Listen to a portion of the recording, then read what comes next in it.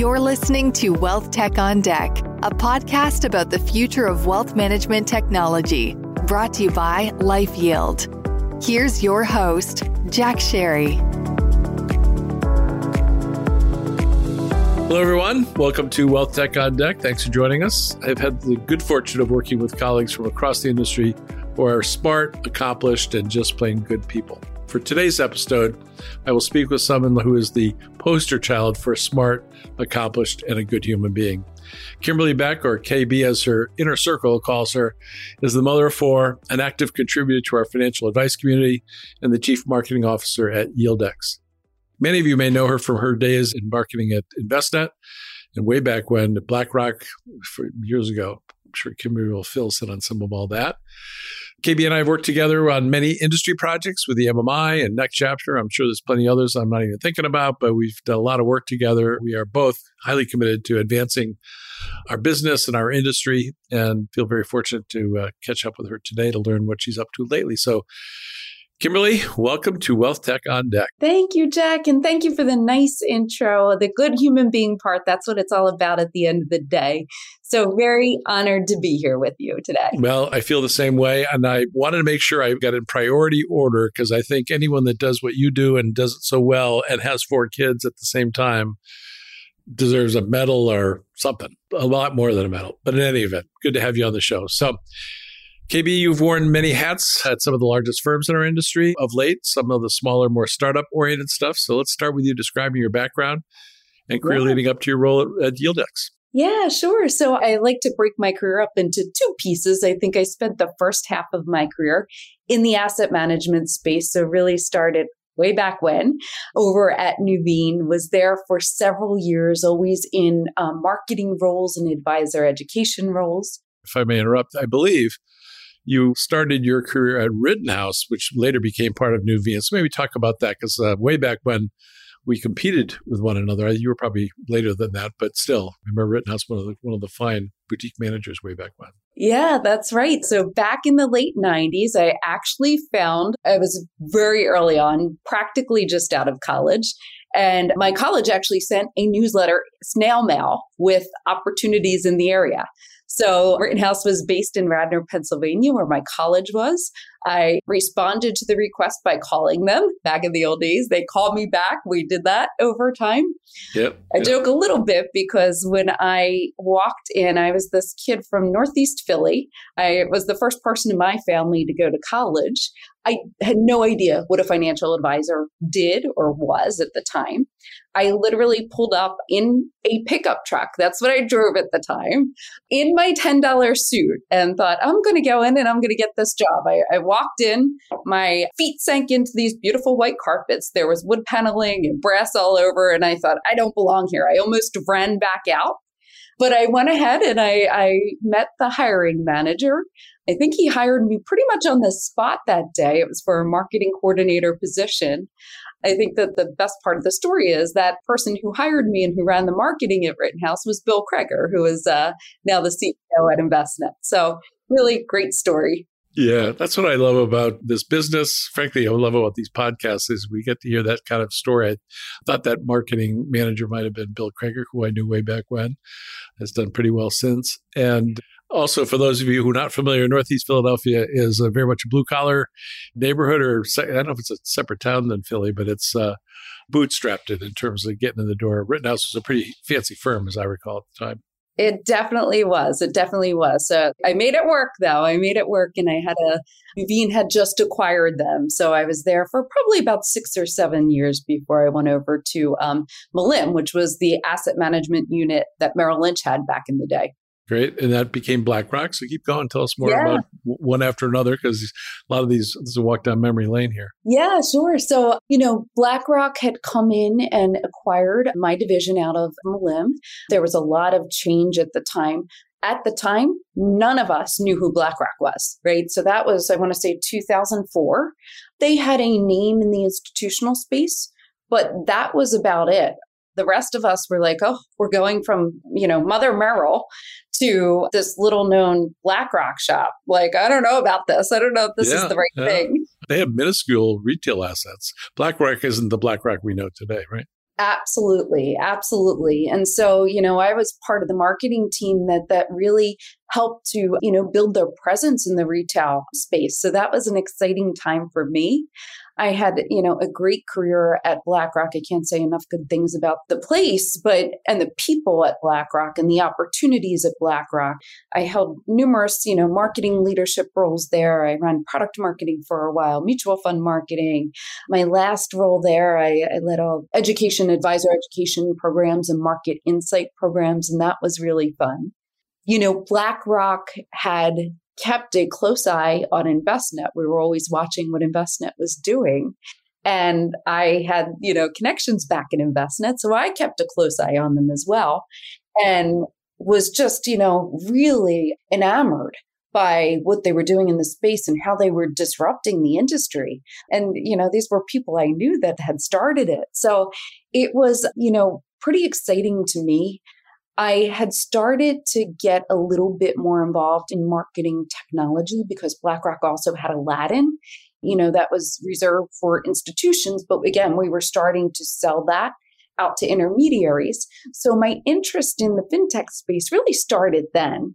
And between that and kind of keeping an eye on Envestnet, I reached out, to Envestnet. Again, I was happy at BlackRock, but I was just looking for something different and something new. And, had reached out over to Envestnet. My timing was right. They had just started building this new office in Berwyn, Pennsylvania, which is, my home now. I'm just outside of Philadelphia now. Made the switch over there. And I think I was probably employee number 5 in that office. And I think now they're close to 400 in that office. Wow. Yeah. Wow. How long were you at Envestnet before you moved on? So I want to say I was there 7 years total.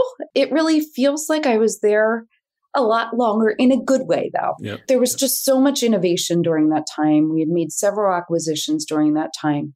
We went through such a transformation as a firm during that time.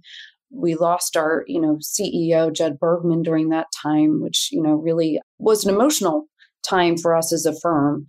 I made so many great connections, friends that I still call them my friends from Envestnet that I still keep in touch with. So really, I look at Envestnet so fondly, and really that was a highlight of my career for sure. Sure.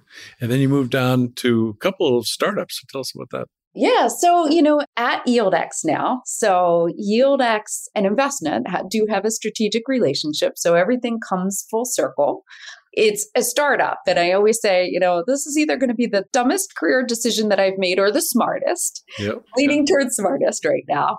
It was a little bit of a risk for me. As you mentioned, I have 4 kids. I have 1 in college, 1 in high school, 1 in middle school, 1 in grade school. I run the gamut on the really, I'm not a big risk taker.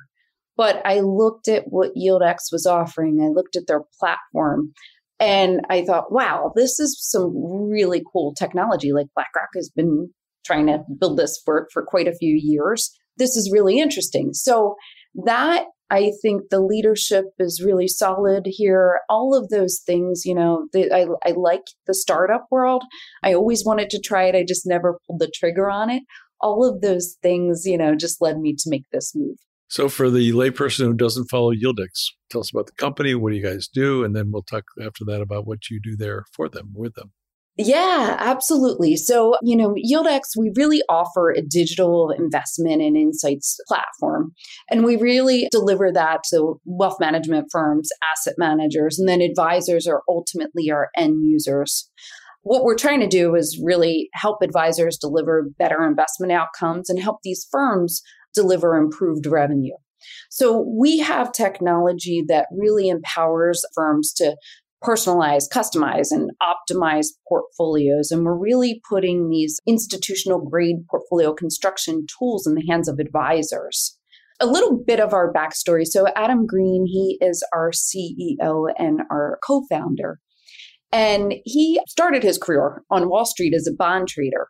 So I think what he saw was keen to why, he founded YieldX. I think one thing he noticed was, equities and derivatives traders, they had access to all this aggregated research and data and automated processes. But on the fixed income side, they were still really using these manual, inefficient, and ineffective processes. So the mission of YieldX was, how can we use technology to solve these challenges on the fixed income side? So since our start in 2019, I think that mission has grown, and we're really offering a platform that's helping, financial institutions and advisors construct these custom portfolios that meet clients' specific needs. And we're starting to expand beyond fixed income now. So I didn't realize it was that short a period of time. It's only 3 years since YieldX has been in place. From everything I hear, I just hear great things about the firm. What is it? Obviously, the technology is great and the insights and all the rest of that. But tell me more about what it is that makes YieldX such an attractive play for advisors. Yeah, I don't think anybody else has the apps and the APIs that we're delivering out there. We have a really slick user interface. I think that is key. I think we're really simplifying this so you can really just input what your target yield is, what your target risk is for your clients. And within minutes, not even within minutes, I shouldn't say that, within seconds, we're scanning the whole fixed income universe, looking for fixed income securities that really meet those needs. So I think that's key. I think the other thing that we're starting to do is we have batch optimization capabilities that we're offering to enterprises. So we can scan all of an enterprise's accounts and really show them where there's opportunity to increase yield or reduce risk for their investors. And we can implement that in one fell swoop. So, again, it can be delivered overnight. You can make these changes to client portfolios overnight.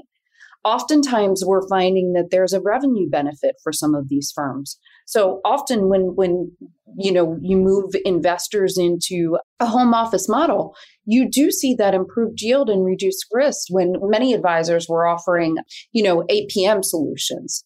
So I think we're seeing a lot of those benefits there. I think we have a good team that really knows the space. I think we have a quality engineering team and a UX team that has really put together a great platform. So you seem to me, as I listened to the story, a walking representative of the YieldX story. So tell me about your role at YieldX. You're the Chief Marketing Officer there. I imagine more than coming up with how to characterize it in a succinct and compelling way, but I imagine you probably do a little bit more of that. So talk a little bit about what you're doing in terms of getting the YieldX story out and making sure that it resonates in the marketplace. Yeah. So I think a few things. I think, just really, working alongside Steve and Adam, our co-founders, and thinking through our business strategy and what's next, listening to really what clients' main key challenges are, right? And how we're, working with them to evolve our platform to meet those needs. So Chief Marketing Officer, it's funny, I went from, investment and having a pretty significant team to really, having a 2-person team right now. And one of those people is me. So it's funny. So it's a lot more hands-on than I've been in the past, right? Yep. Not only, focused on marketing strategy, but also doing a lot of the writing and the nitty-gritty myself, which has been refreshing to go back to that, to be honest. Sure. I can relate to it, Gaby. Yes. Out of all people, Jack, you can. I know you know. Yeah, but I think, there's 2 components that, I look at, my role as being responsible for. One is increasing brand awareness for the firm. So I would say that's about, 40% of what we're trying to do on a daily basis, just increase that brand awareness through PR, advertising, educational content, et cetera. And then the other piece is really contributing to revenue generation. So running campaigns into specific solutions that, are helping to generate revenue. I think we're really looking at an account-based marketing approach here. A lot of, our target market are these enterprises and helping them do business. So I think that's key to it. And then I always say on top of all that, more important than anything is, making sure that, once we do get a client, that those clients are happy, right? And they become our advocates and they become our best marketing tools. So that client success and client piece is key too. So you and I keep tripping over each other in the marketplace, particularly around such wonderful organizations as Next Chapter and MMI, and you continue to do that. Talk a little bit about that, because I notice you're one of the first always to raise your hand about how to help the industry advance. So tell us about that. Thank you. Yeah. I think I got very involved in some of those organizations, particularly during my time at Envestnet.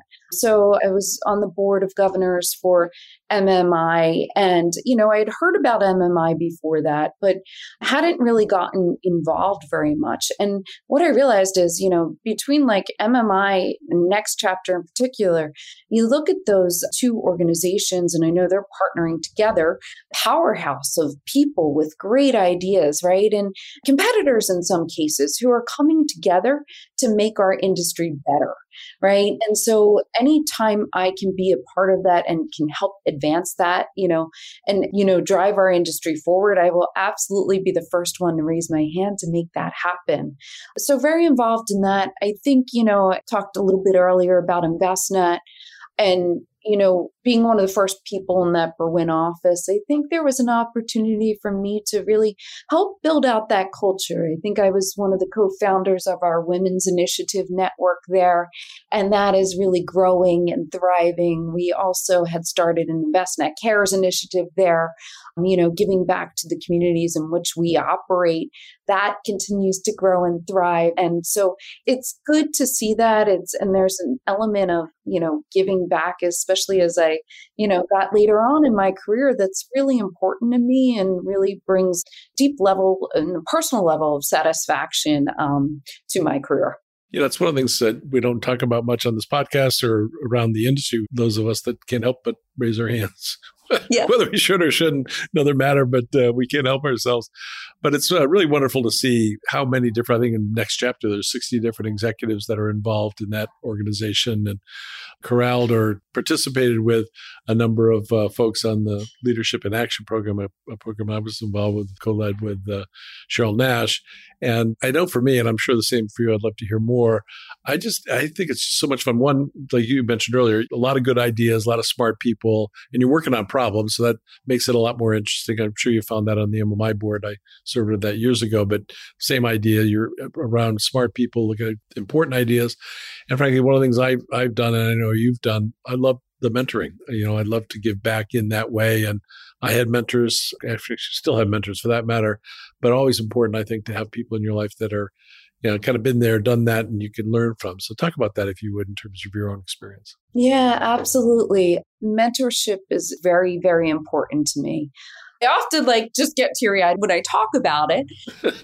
But I had, an advisor in college who took me under his wing. And I don't know that I would have ever graduated college if it wasn't for him. At one point, I think it was my sophomore year, my parents, they ran out of money and, we couldn't afford college and I was going to need to take some time off. And this wonderful man just, called me into his office and he said, here's 3 scholarships. Let's apply and see what happens. And I got all 3. I didn't even know that money was available out there. I would have never even thought I was worthy of those scholarships had he not just given me that little nudge and confidence boost. So, when I look back, right, like I was so blessed and lucky to have somebody like that in my life who pushed me forward. So I try to do that for others. And I'm involved in, formal mentorships, very informal mentorships. Right now through MMI, I'm doing one through there. My colleges that I went to, I have 2 mentees from there. There was one week a few weeks ago where 2 colleagues had reached out to me, 2 former colleagues, and said, hey, my daughter is looking to get into marketing. She's in college now. Would you mind having a conversation or giving some guidance, right? And so that's informal mentorship. I've had interns now that I've seen grow into really great roles within financial services. And there's just this deep personal gratification in being able to help others succeed. And what I truly value is doing that. Well, we're singing from the same hymnal, as they say. I had a mentor. I've had many over the course of my life, all of whom had similar kind of impact, not different, but impact in terms of the power of the impact to the story you shared about your professor. One in particular that stands out, I was a tennis pro, believe it or not. I taught tennis during college and after for a number of years. And I didn't know that. It had an indoor and outdoor tennis club. And I started teaching a guy that his wife gave it to him as a Christmas present, set of lessons. he was the most uncoordinated person I've ever dealt with, but he became a lifelong friend. You haven't seen me try to play tennis yet, Jack. Well, you could not have been worse, but he was just such a delightful guy, very successful entrepreneur. And mostly he continued the lessons, even though we both knew nothing was going to get better for either of us in the tennis front.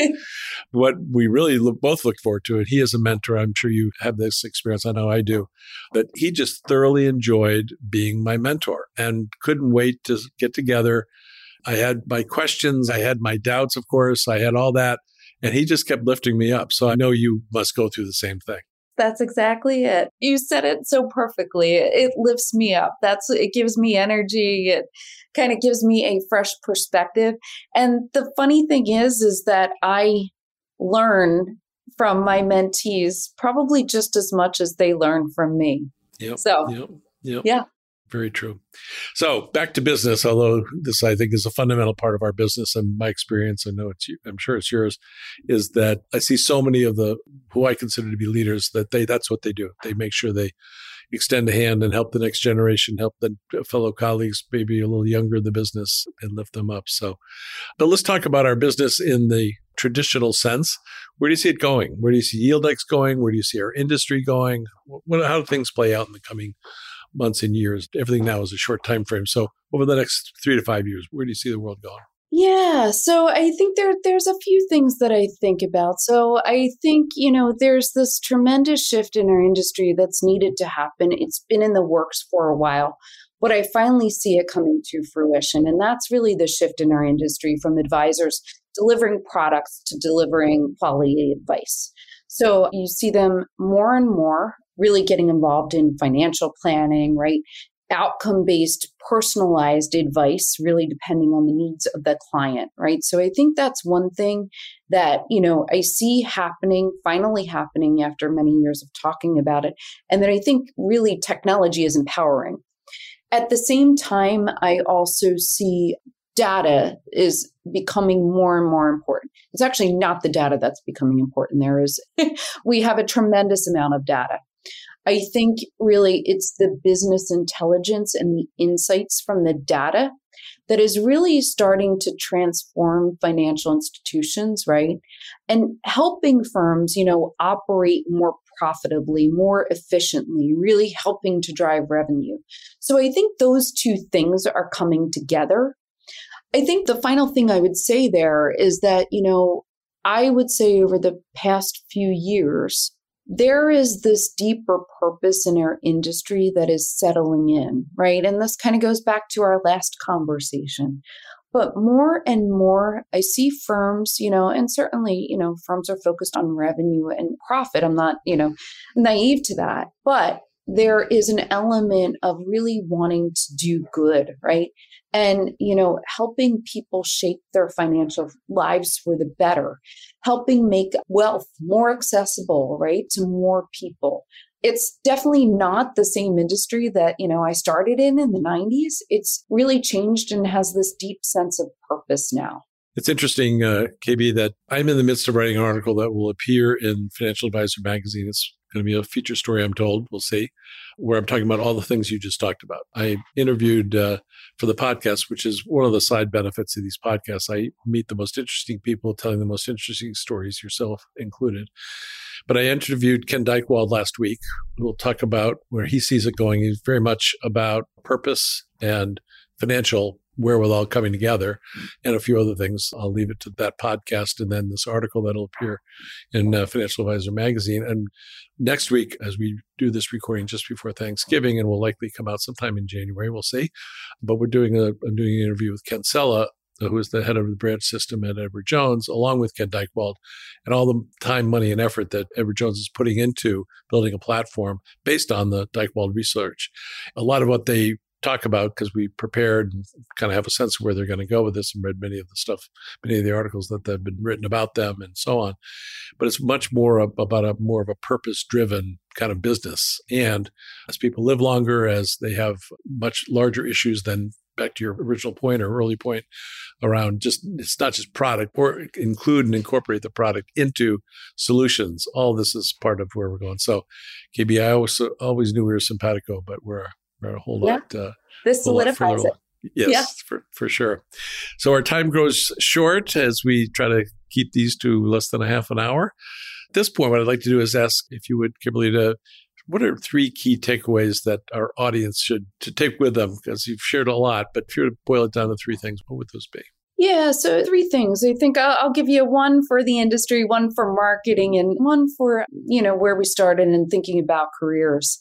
I think for the industry, I think it's, advisors are really being asked to do more, right? There's 4 more people for less money, right? So as an industry, we have to think about, from technology providers to asset management providers, how do we support them? How do we help to enhance the quality of advice that they're offering?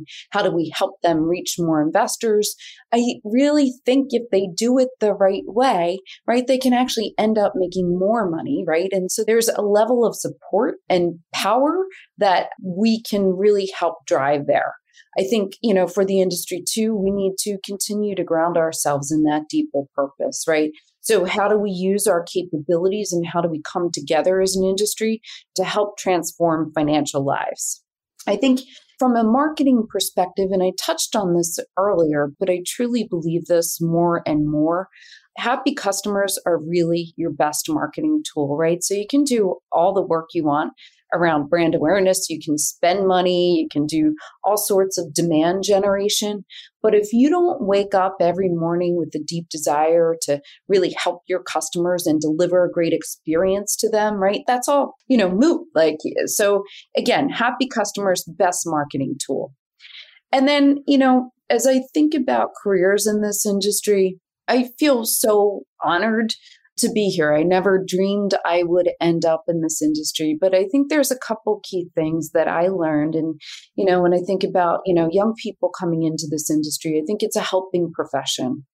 I have a friend, Phil, he runs a small marketing agency called Substance, and he shared something. He says, make happy money, right? So your bottom line isn't necessarily about the dollar amount that you're making, but it's really about how happy you are in making that money, right? That's the true bottom line. And I firmly believe that. Finally, I'd say on that point, surround yourself with great people. No company's perfect. Every company has trials and tribulations. And if you talk to anybody, you'll find somebody who's unhappy, right? Every company has challenges and problems.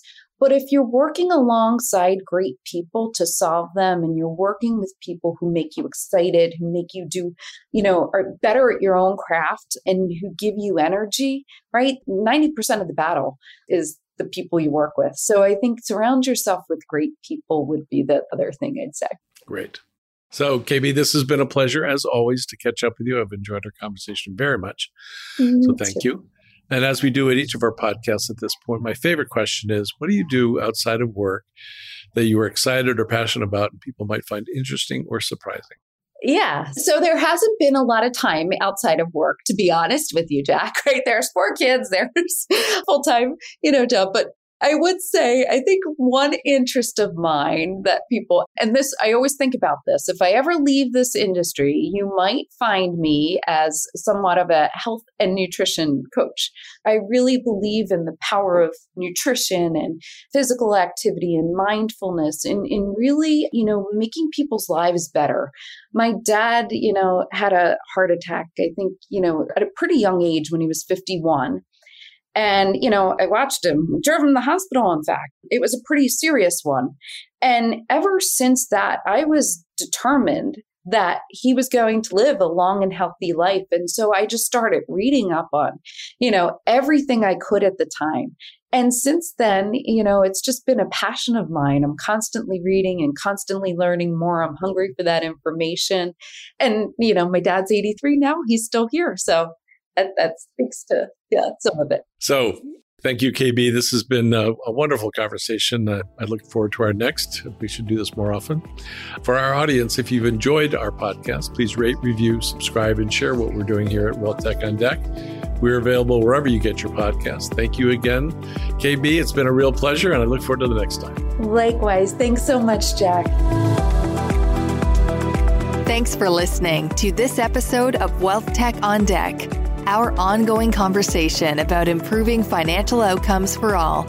This podcast is brought to you by LifeYield and produced by Reverb. Subscribe to future episodes in Apple Podcasts, Spotify, or wherever you listen to podcasts. You can connect with our host, Jack Sherry, on LinkedIn and Twitter. And for more information about our perspective on the future of financial advice, visit our website at lifeyield.com.